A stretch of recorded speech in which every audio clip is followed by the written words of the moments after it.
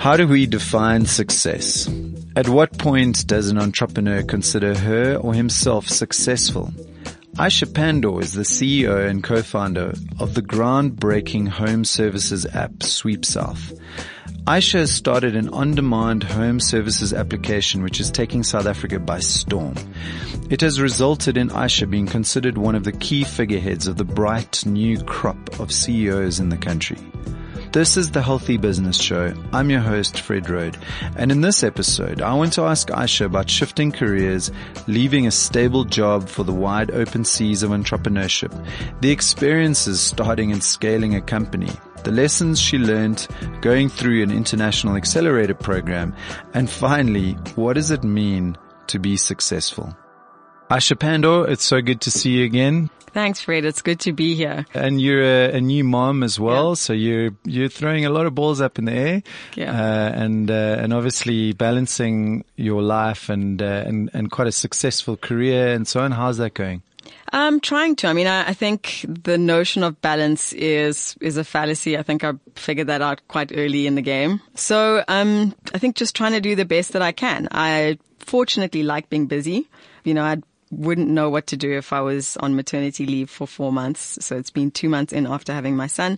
Yeah, and I'm enjoying being busy, but also taking some moments out to kind of enjoy the process of being a new mom again. Is it true that an entrepreneur never stops working? I mean, even when you got a bubba in your hands and in your head, you kind of still thinking about what could we do better and how can we? Yeah, it is. Your brain never stops working. I mean, I took my son for his 6-week checkup recently, and the pediatrician who delivered him, she said, you have to be back at work because when I came a few days after he'd been born, you were sitting on the hospital bed with your laptop open. So I know you didn't take time off. And I was just like, It sounds about like every entrepreneur ever, right? Yeah. Aisha, you have your PhD in genetics. Yeah. Essentially, you're a lot smarter than me. And I just want to know, how is it that you went from there ostensibly in a lab to now being the CEO and co-founder of one of the best known startups in the country? That's quite a big leap to the left. Yeah, well, I mean, I'm definitely going against the fashion at the moment when it comes to entrepreneurs by having a PhD. I think it's more fashionable now to be a dropout and not to actually complete whatever you're studying. So, but I was studying genetics at university. I still absolutely love the field. I went into it because I like the idea of understanding what makes human beings what we are and who we are. And then when things go wrong, what's the cause behind those things? And then how do we fix it? So, you know, I think like thinking back on it now is kind of like an entrepreneurial scientist, you know, like still thinking about opportunities, challenges, how to fix problems. But I just felt that the time frames to developing things that are applicable in gene therapy and in genetics are just way too long. It takes something like 20, 30 years to go from discovery to something that's, you know, a publicly available therapy in that space. Sure. And so it was just too long. I'm way too impatient. Sure. And the other thing was also thinking about what South Africa's challenges are and thinking I'm a young black woman. I'm capable. I'm well educated. I have potential. Is working in a lab on gene therapy that affects, you know, a couple of thousand people. Is that the best way to be applying what I'm doing? And so I kind of switched and thought about business and thought about building an enterprise and helping to address unemployment. And so that's kind of where I made the switch. And in a parallel world, would you go to Silicon Valley and start something like to do with gene editing and CRISPR, potentially rope in Elizabeth Holmes? No, I would definitely not rope in Elizabeth. No, I mean, maybe, you know, it's such an exciting field. And, you know, I think is kind of the next big thing, the idea of like the interface between technology and biology and how we can use that to make ourselves better and to try and eradicate some of the worst diseases that affect us. And so, yeah, in a parallel world or maybe in a world 20, 30 years from now, definitely. Sure. there's a lot of exciting stuff, I suppose, in the biotech space. I was in Silicon Valley last year, and I spent a good couple of weeks there with a bunch of guys, and everybody just spoke about CRISPR. That was the most dropped word in conversation. I think like with the tech space, kind of tech proper and tech startups, you have these big buzzwords, and CRISPR is the buzzword at the moment. Sure. So when I was studying, we had something called zinc finger nucleases, which were like similar to CRISPR. They're kind of scissors that can snip out pieces of DNA that can be replaced. Amazing. And CRISPR is kind of the slick, newer, older cousin to these nucleases. Just a fancy way of saying it. Yeah. So there's always going to be something that's kind of the buzzword. And that was actually something that was very interesting in a positive and slightly negative way in experiencing what the Valley's like and what founders are like and what the scene is like. Yeah, you spent some time there, right? So at 500 Startups. Yeah, so we were part of 500 Startups, which is one of the really well-known accelerator programs. And we spent 4 months there, and it was, very cool to kind of feel like you're at the epicenter of what the next big things are going to be internationally. I think Paul Graham from Y Combinator, he did a speech in 2012, and he was sitting with this room of engineers, and he said, this is where the next big things internationally are developed. You guys are essentially building the future for the rest of the world. And I did kind of feel like that, but the flip side to it was, this very kind of trend-oriented mindset and, kind of jumping onto what the new thing is, and then that very quickly gets replaced by whatever the next new thing is. Sure, there's a sense of hyper growth there, right? Yeah. So success is not, it's almost exclusive to the companies that are achieving that hockey stick growth. Absolutely, yeah. And you can very quickly fall off. If you're not building one of those things, you kind of fall off and you're chasing what the next thing is. So that's very interesting, I think, then in terms of perspective. When you look at Silicon Valley and here, and we always compare ourselves, I think everybody always compares themselves, whatever hotspot or hub in the world will compare themselves to Silicon Valley. It's almost like a negative and a positive, right? So here we have would it be accurate to say we have a slightly more longer term and more focused on fundamentals sort of mindset than there would be in this kind of spray and pray attitude in Silicon Valley? Yeah, I totally agree. I think when the notion of tech startups started to be developed in South Africa, so this is like 10 years ago, and we had, Silicon Cape emerging, for example, I think it was cool at that stage to build companies in exactly the same way as Silicon Valley was doing it. So it was kind of like we jumped ahead and then tried to mimic exactly where they were 30 years down the line. And so you had people who were building like the delivery app for coffee or whatever it is, No revenue, massive evaluation. Exactly. And I'm going to raise this many rounds, and, the funding was celebrated more than the actual growth of the company and the fundamentals of the company. But I think we've kind of dialed back a bit. And I think to your point, we are starting to focus a lot more on fundamentals and also on unique challenges that we have here. So, I think this Eskom push app is a great example, where we look at the challenges that we have that are unique and we try and build solutions that are appropriate. And that's a great example. We're building stuff for purpose. Yeah. And that, I suppose, to segue into what you've done, and I think it's a great story. It's an amazing way that you saw a very specific challenge and you met that challenge with a very specific solution. So first of all, just maybe very briefly, can you speak to the origin story? How did it come about? And then also potentially, where are you taking Sweep South? What is the kind of trajectory that you're looking at for the company? Yeah, Sweep South was formed 4.5 years ago. My co-founder is my husband as well. A whole nother podcast That's a whole series. Podcast yeah, right he's there, just on right? its own, yeah. And we were both working in the corporate space at the time. I'd post finishing my PhD had gone into the corporate space working as a management consultant, and we both felt very unfulfilled, I think. We felt like business itself was the place to be, but we wanted to have more control over our day-to-day and what we were doing than we felt we could have being employees. And I think we also wanted to build something. We wanted to do something that was impactful. And even if, we crashed and burned at the end of it, we wanted to just say, we did something that felt really big and felt like it had the potential to be impactful. And so we resigned from our jobs at roughly the same time. suddenly just had zero income as a family. And we started trying to work on ideas, and we liked the notion of working on platform businesses. We liked the idea of sharing economy. We thought it had something there when it comes to, South Africa and the way a lot of businesses or industry should work in South Africa. And sitting at home, our helper, who was with us at the time, basically told us that she was going to be leaving in a week's time and that we had to try and find a replacement temporarily.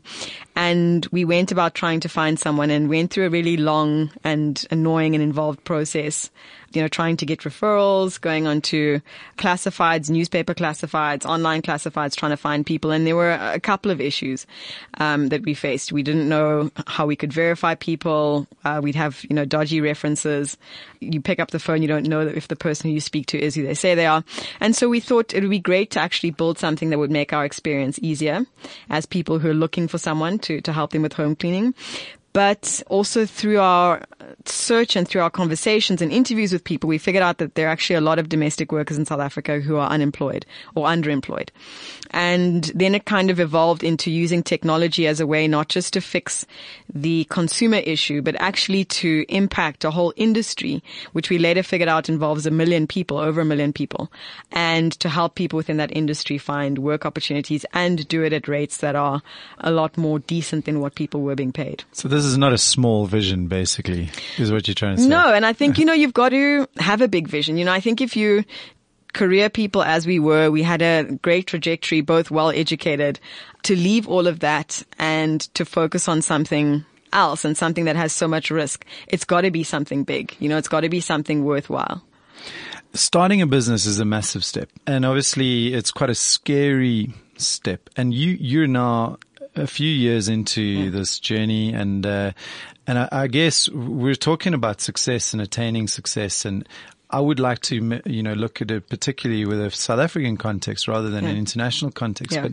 But how are you measuring success in terms of your own trajectory and your own journey along the way? Yeah. So I think it's a goalpost that shifts, and I think that's okay. I think even today, if you'd asked us when we started Sweep South where we thought it would land up, you obviously develop projections that you give to VCs, but a lot of the time that's, it's specifically to get funding and not necessarily, that you can envision your company getting to that point. For sure. In the beginning, you have an idea of what success means to you. And for us, it was again about impact. It was about legacy and, and doing something that would have a positive impact on an industry as a whole.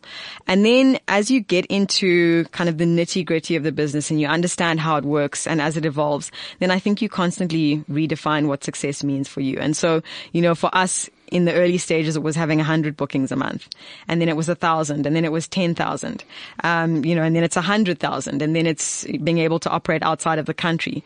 And there are different types of entrepreneurs, and some people start off with that like huge vision and that's it. But for us, it was kind of iterative, and it was knowing what our goals were and having goals that were attainable enough, so it's a 6-month or a 12-month goal, and then reaching that and then reevaluating where we wanted to go next. Sure.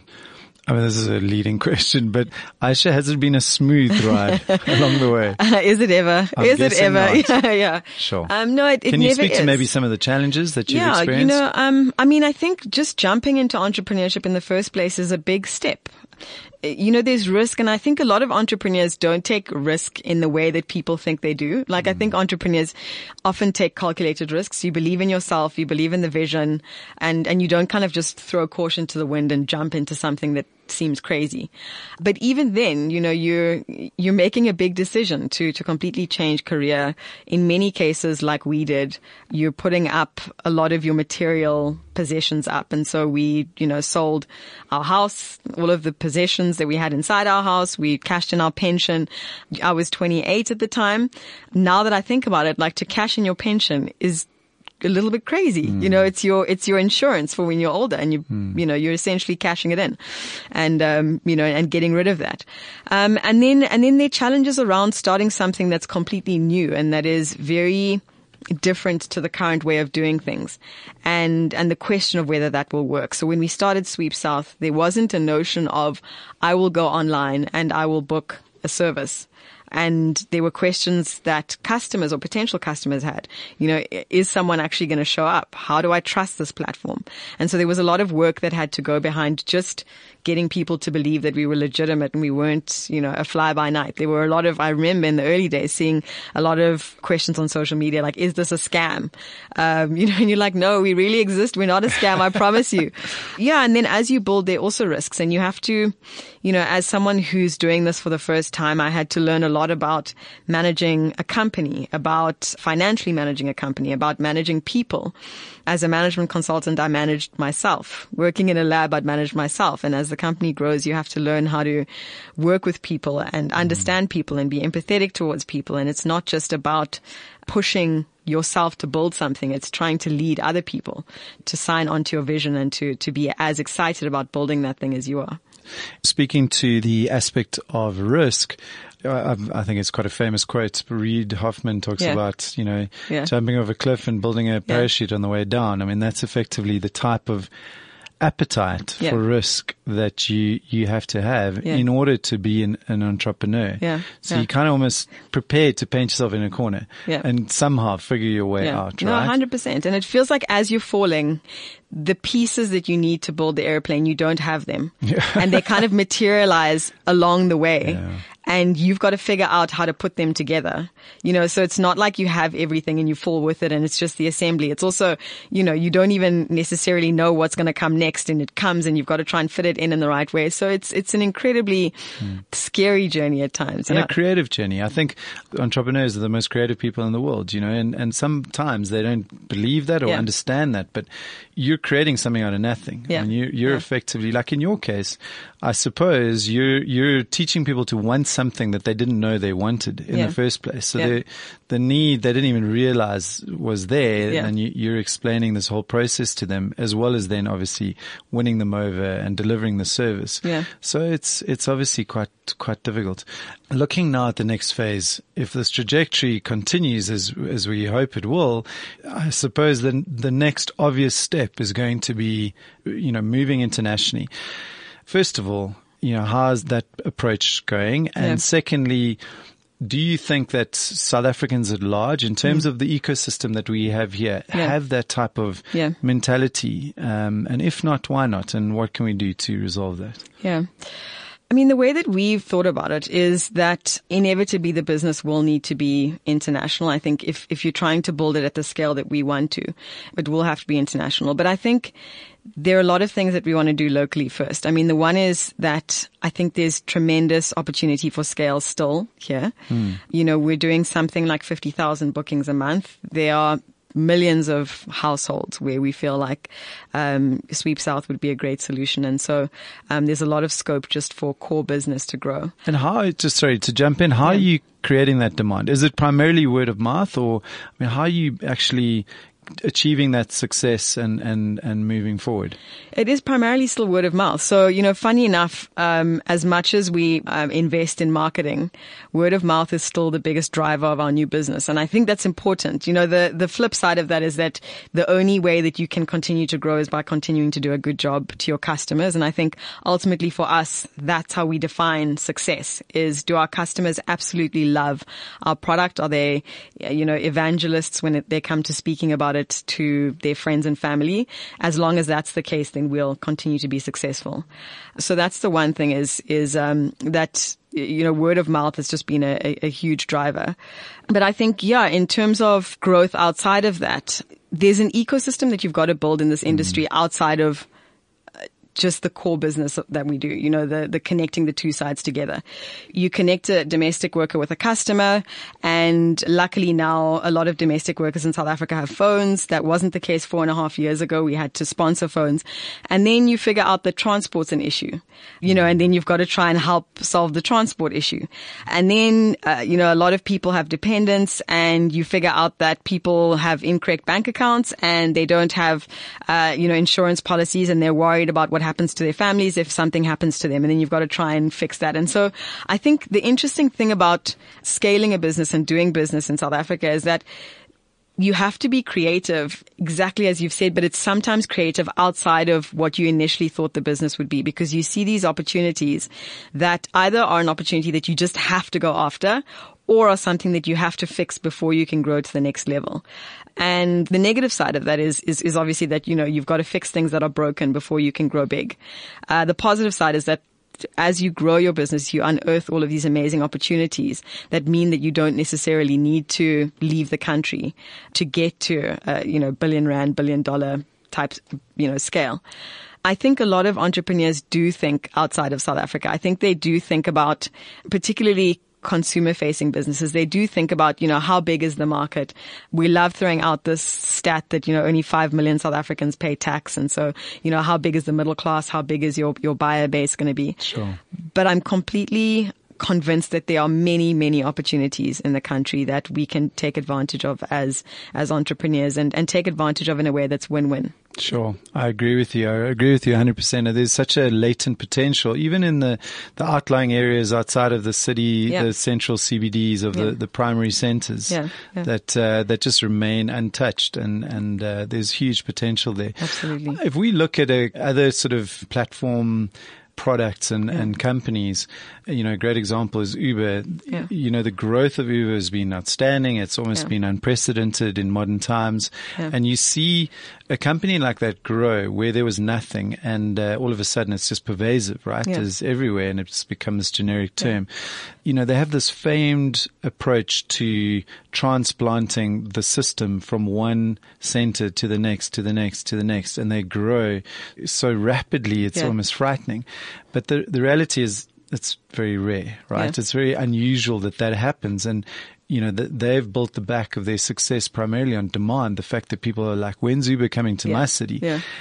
It's obviously a lot more challenging for many of the companies such as yours. And there's quite a few that are starting to bubble up now that are offering these amazing services that are on demand and that are completely necessary in today's economy. How do you face that challenge? And what advice do you have for others trying to do a similar thing? I think a lot of entrepreneurs know this. I think a lot of people who aren't in the entrepreneurial journey don't know this, is that the notion of this explosion and the kind of overnight success is completely false. Like Uber started in 2009. Their growth trajectory has been amazing, but they started really small. I was in San Francisco in 2012 and had never heard of Uber. I'd actually taken a Lyft ride before I took an Uber ride.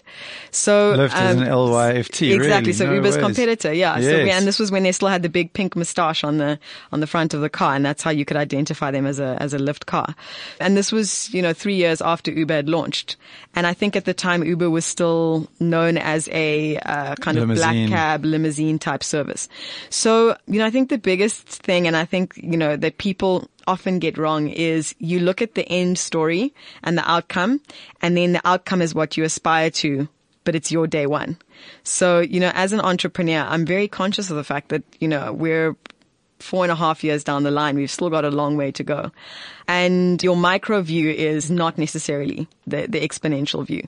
So for us, it's how do we keep on trying to grow at 20, 30% month on month. And then you look back in a year and you go, okay, wow, we've 3, 4, 5x the size of the company over that time. You continue at 30% a month. You're going to be smiling. Exactly. But it doesn't necessarily feel every month like it's been explosive. And so I think that's the way that you've got to think about it. But also, Uber's got an amazing kind of marketing strategy, and they've done very well. And I think kind of, anticipating demand and going into countries when there is already demand and when it's a lot more of a pull than it is a push is a very clever strategy. And there are companies that have done similar, in the on-demand space. Sure. And I suppose that's the big challenge for local entrepreneurs who do want to go global and take that success that they operate here, externally. It's about trying to create that push-pull, not just pushing onto people to figure out where the demand sits organically, right? Yeah, which I think you can only do if you have the sort of value to people that Uber delivers to its customers. And that speaks to, I think, a really valuable lesson in what I'm hearing you say is we're trying to explore what success looks like. And it's clearly a longer journey than I think a lot of entrepreneurs would like. Yeah. But the reality is you can celebrate small successes along the way. Yeah. I think your analogy, or at least your identification of Uber, it has been a journey from trying to whittle away the problem at a small base, I guess is similar to what you're doing, right? You're trying to figure out how to really crack the problem in the best possible way and provide the best possible solution in a smaller petri dish before you start kicking down doors internationally. Yeah. Yeah. And I think, that continues, right? Uber's still refining their model. They're still coming out with new products for riders, new products for drivers. They're still looking at how they're going to ultimately become a profitable company. So there's a lot that goes with it. You don't, success isn't a destination. You don't get to a point and you go, okay, cool, I'm successful. Let me chill. It's celebrating the small milestones. The milestones along the way, 100%. Yeah, and I think about my own business career. It's just having the perspective to celebrate those small little steps along the way and really celebrate them to identify that you've cracked a specific problem that you're trying to solve. You may not have achieved the big vision yet, but it's important to identify those small steps along the way. So I think that's massively important. And in terms of your big vision, what does that look like? Are you at liberty to share? Sure. I mean, we've always been very open about what Sweep South is. I think it started because of a very specific need that revolved around, home cleaning. But the vision for us is to have a home management company where different elements of your home, whether it's a service, it's home products, or even home information, those things are all managed through technology.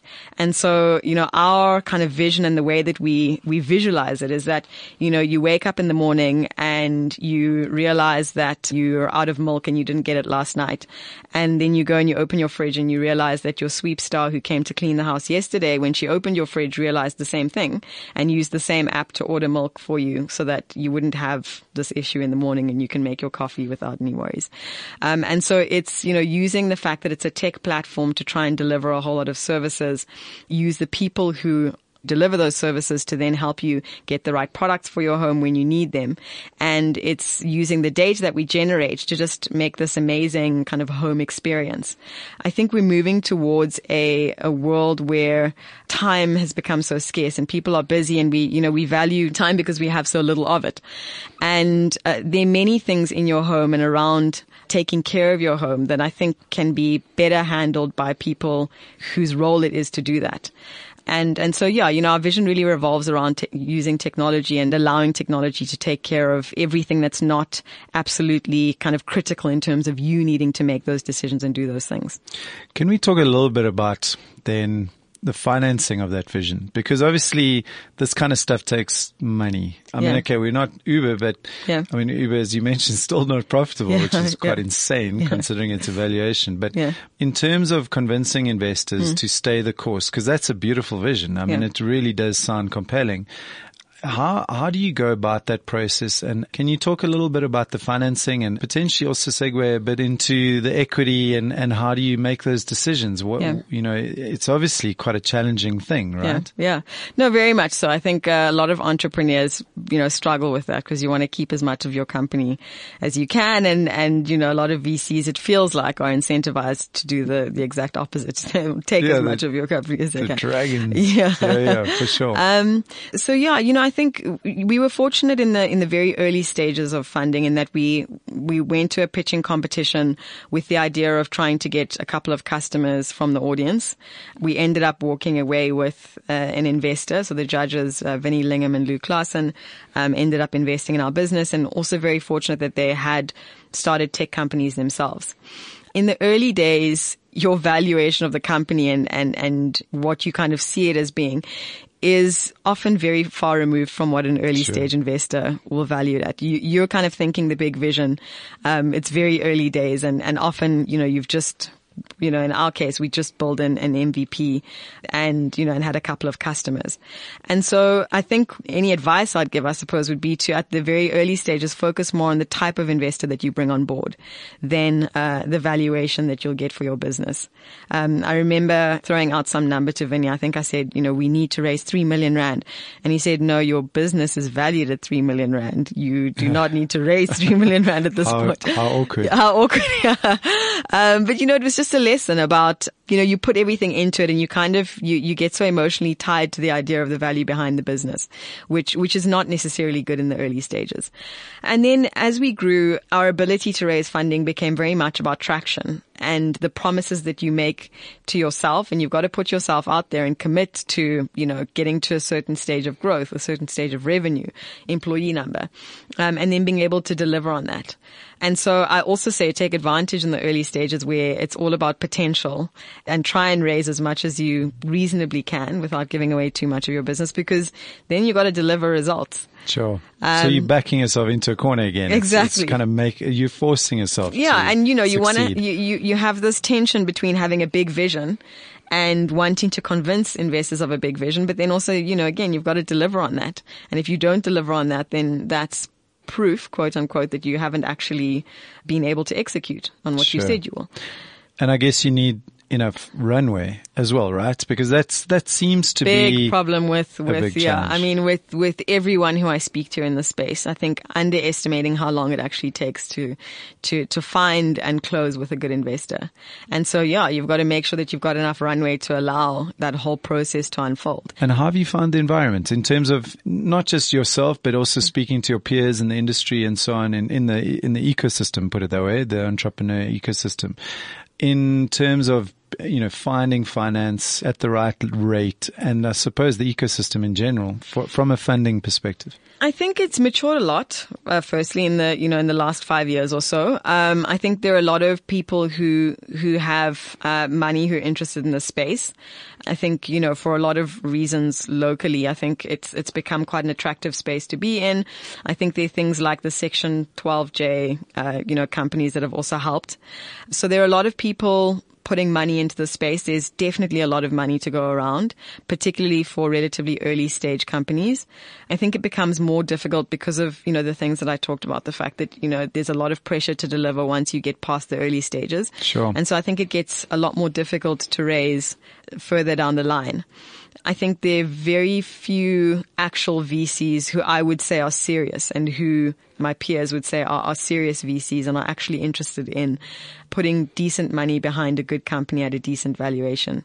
And so it gets difficult. And it's not just South Africa. The Series A crunch is it's a business, I guess, in itself. So the whole funding industry is a business in of itself. So they want to get the best deals that they can at the most amount of return for their fellow investors. Yeah, yeah. I think just a question on that then. In terms of the early stages, you've got this choice, right? And I suppose the route that you took is to create the MVP and get funding for that. And you're on your way, right? And there's associated pressure with that. But then also there is that land grab aspect of it that you can suddenly stake your claim, be first to market and really kind of, move into the public eye. But then, the alternative to that and what I suppose some would advocate is to fatten the calf for as long as you can and get to the point where you're making revenue and then you're in a much stronger position to bargain, right? Yeah, it's so dependent on, what it is that you're trying to build, the type of business, the entrepreneur as well. Not everyone is good at the sort of, stakeholder management that's required and the selling that's required to get an investment. And not everyone should necessarily be. So it really does depend. I think there was a study recently that was published where they looked at externally versus internally funded businesses. And the outcome of that was that it takes 7 or 8 years longer to get to the same stage if you don't seek outside funding for a business. So, if you are really looking to try and stake that claim to get that rocket fuel into the business, outside investment does seem to be the best way to do it. But you're right, it's not for everyone. It's something that you need to be careful going into.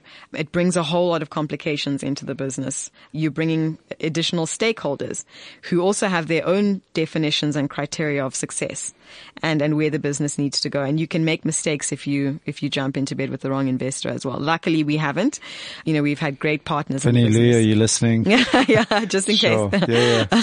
No, but we have been fortunate. I mean, we've had really great partners in the business, and we haven't had the kind of relationships that you sometimes hear about where, founders get kicked out of companies and there are all sorts of shenanigans. Sure. In terms of the mindset of many entrepreneurs, you kind of hear it. I mean, obviously through Heavy Chef, I'm working a lot with young entrepreneurs, and it always makes me smile when I listen to somebody and they talk about their objective, and particularly when you ask them to define what does success look like, and they'll say, well, in 5 years' time, I want to exit. Yeah, and that exit is like, yes, Ferrari time, and how do you define what a successful exit, whether that's something that even enters your mind? Can you speak about that process of exiting and whether that is success in itself? Yeah.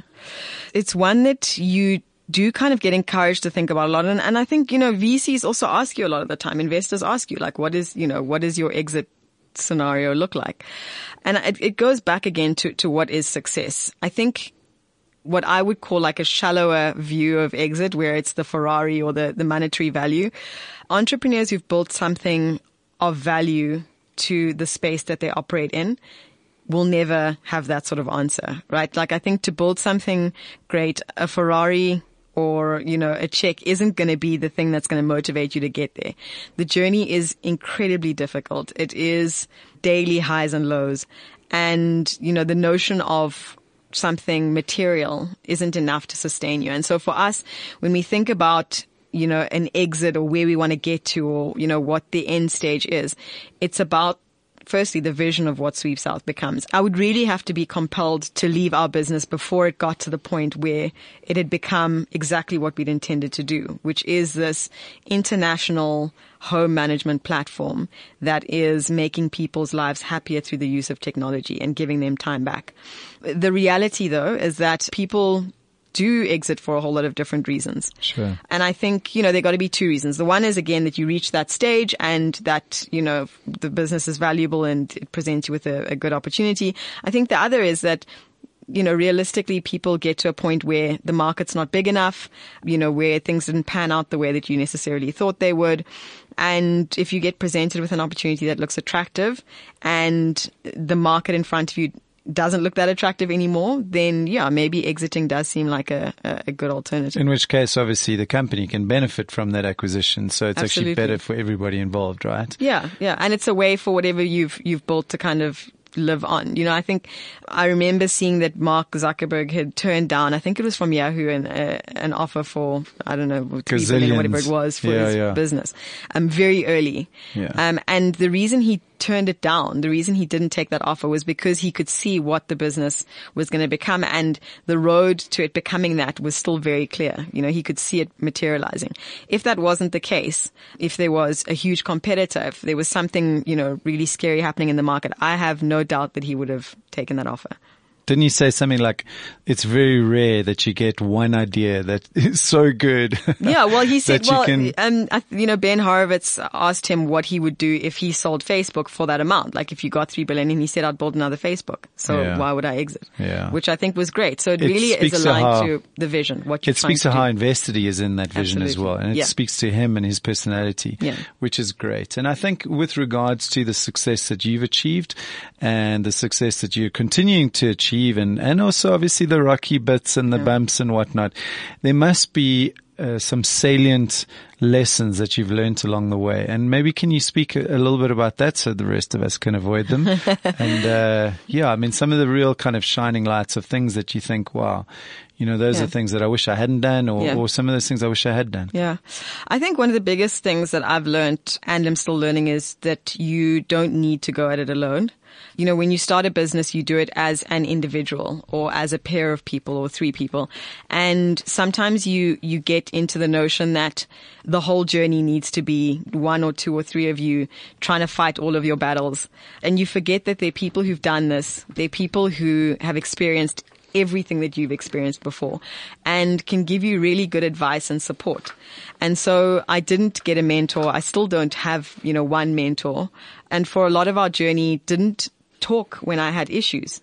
and ask people for help. And now I've broadened my network, and we've got a lot of friends who are in the space, and, the Yoko guys are good friends of ours.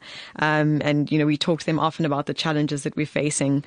Some of our investors are also kind of mentors. I use our board a lot for feedback. One of the biggest things is not to go through your struggles by yourself.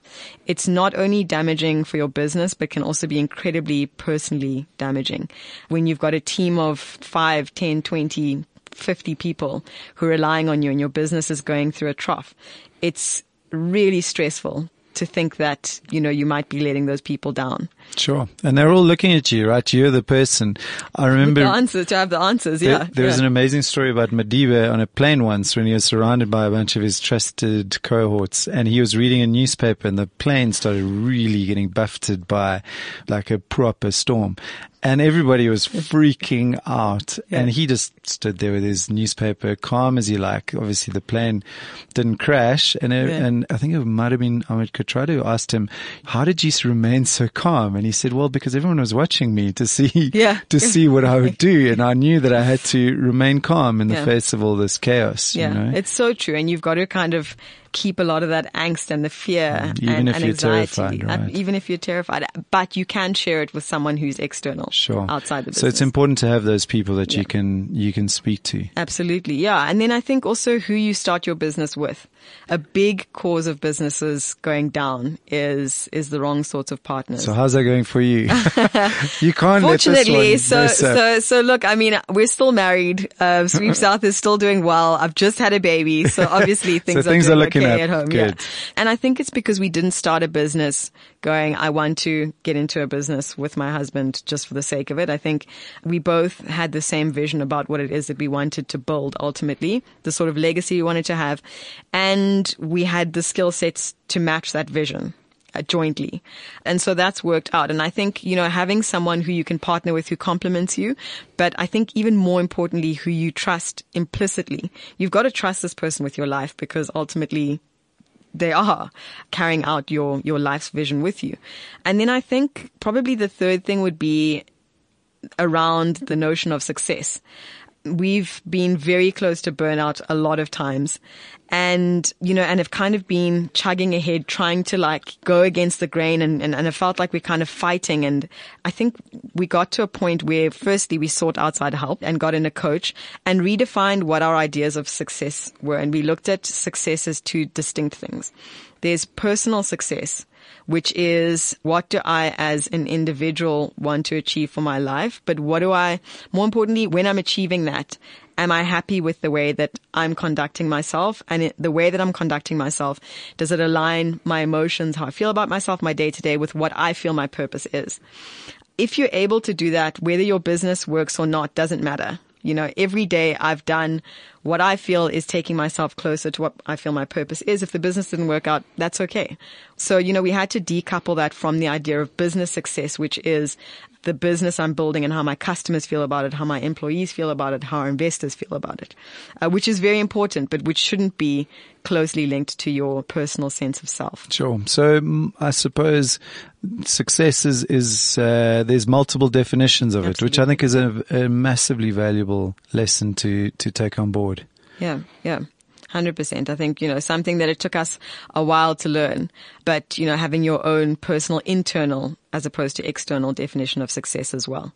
And have there been any real kind of challenges that have just frustrated you throughout this journey that come to mind? Well, I think funding is always difficult and all entrepreneurs, talk about it. I think it's difficult because if you've decided that's the route that you want to go down, it becomes mission critical to your business survival, but also something that always takes longer than you think it'll take. And in the early stages, going about it is about selling yourself, selling your company, and doing it in a way that is convincing, even when you're not necessarily convinced that, that what you're selling is true. So that's been difficult. And then there have been challenges with the business itself. And every stage, I think, brings different challenges. So in the early stages, it was the challenge of, I don't know what I'm doing. I don't know, I didn't know how to build a financial model, like the very basics. Registering a company was frustrating. Opening up a bank account was frustrating. Trying to get feedback from other entrepreneurs. Is this normal? Is it normal that this stuff has taken so long? Is it normal that we only have 2 customers in our first month? It was scary sometimes not knowing those things. Did you get a sense of imposter syndrome? Like, flip this, I shouldn't be doing this. Everyone else knows more. I still do all the time. Sure. I still do all the time. When we get asked to speak, I still think like, we haven't quote unquote made it. Like, why am I being asked to be this fundi on this topic when I've only run a business for 4.5 years? So yeah, you have it all the time. But I think, comfortingly, I think everyone does. Yeah. I remember listening to an interview that Oprah had given. I think it was with David Rubenstein, who's also a billionaire, and does these interviews with captains of industry. And he was speaking to Oprah, and he asked her what some of the things are that she'd learned from her journey, and she said, every single person she'd interviewed, including celebrities, everyone after the interview asked her if they'd done a good job. How did I do? How did I do? Yeah. How did that go? And she said it came from people wanting to add value. And so I think that it's not, imposter syndrome. We all have some element of that. We want to feel like, what we're doing is useful. Is valuable. We want to feel like other people value what we do. Sure, which makes that definition of success so vitally important in terms of internalizing that it's not just about the balance sheet, as important as that is, but there's also the success as defined as where am I on my journey and how, 100%. What direction am I walking towards? Am I still walking in the direction that I need to walk in order to achieve my personal success? Absolutely. So whilst you haven't yet bought the Ferrari, or at least I hope you haven't. No, I absolutely haven't. You've just had a baba. I only recently moved out of my parents' house, and so I'm very, very far away from the Ferrari. Well, it looks like the Ferrari's a far distant memory, what with the burgeoning family. Yes, so that's true. Yeah. Aisha, thank you so much for the wisdom and the insights that you've provided us today. And you are definitively a success in our eyes, and long may it continue in terms of the next phases of this amazing journey, this innovative journey that you're on. Yeah. Thanks, Fred. Hey everyone, thanks so much for listening to this episode of The Healthy Business Show. If you love this podcast, do let us know via social media. Tag @discovery_SA. Use the hashtag DSY Healthy Business, and please do rate us on your favorite podcast platform. Whether it's Apple, Spotify, or wherever you find your shows. You can also find more episodes on the Discovery website at discovery.co.za /corporate/podcasts.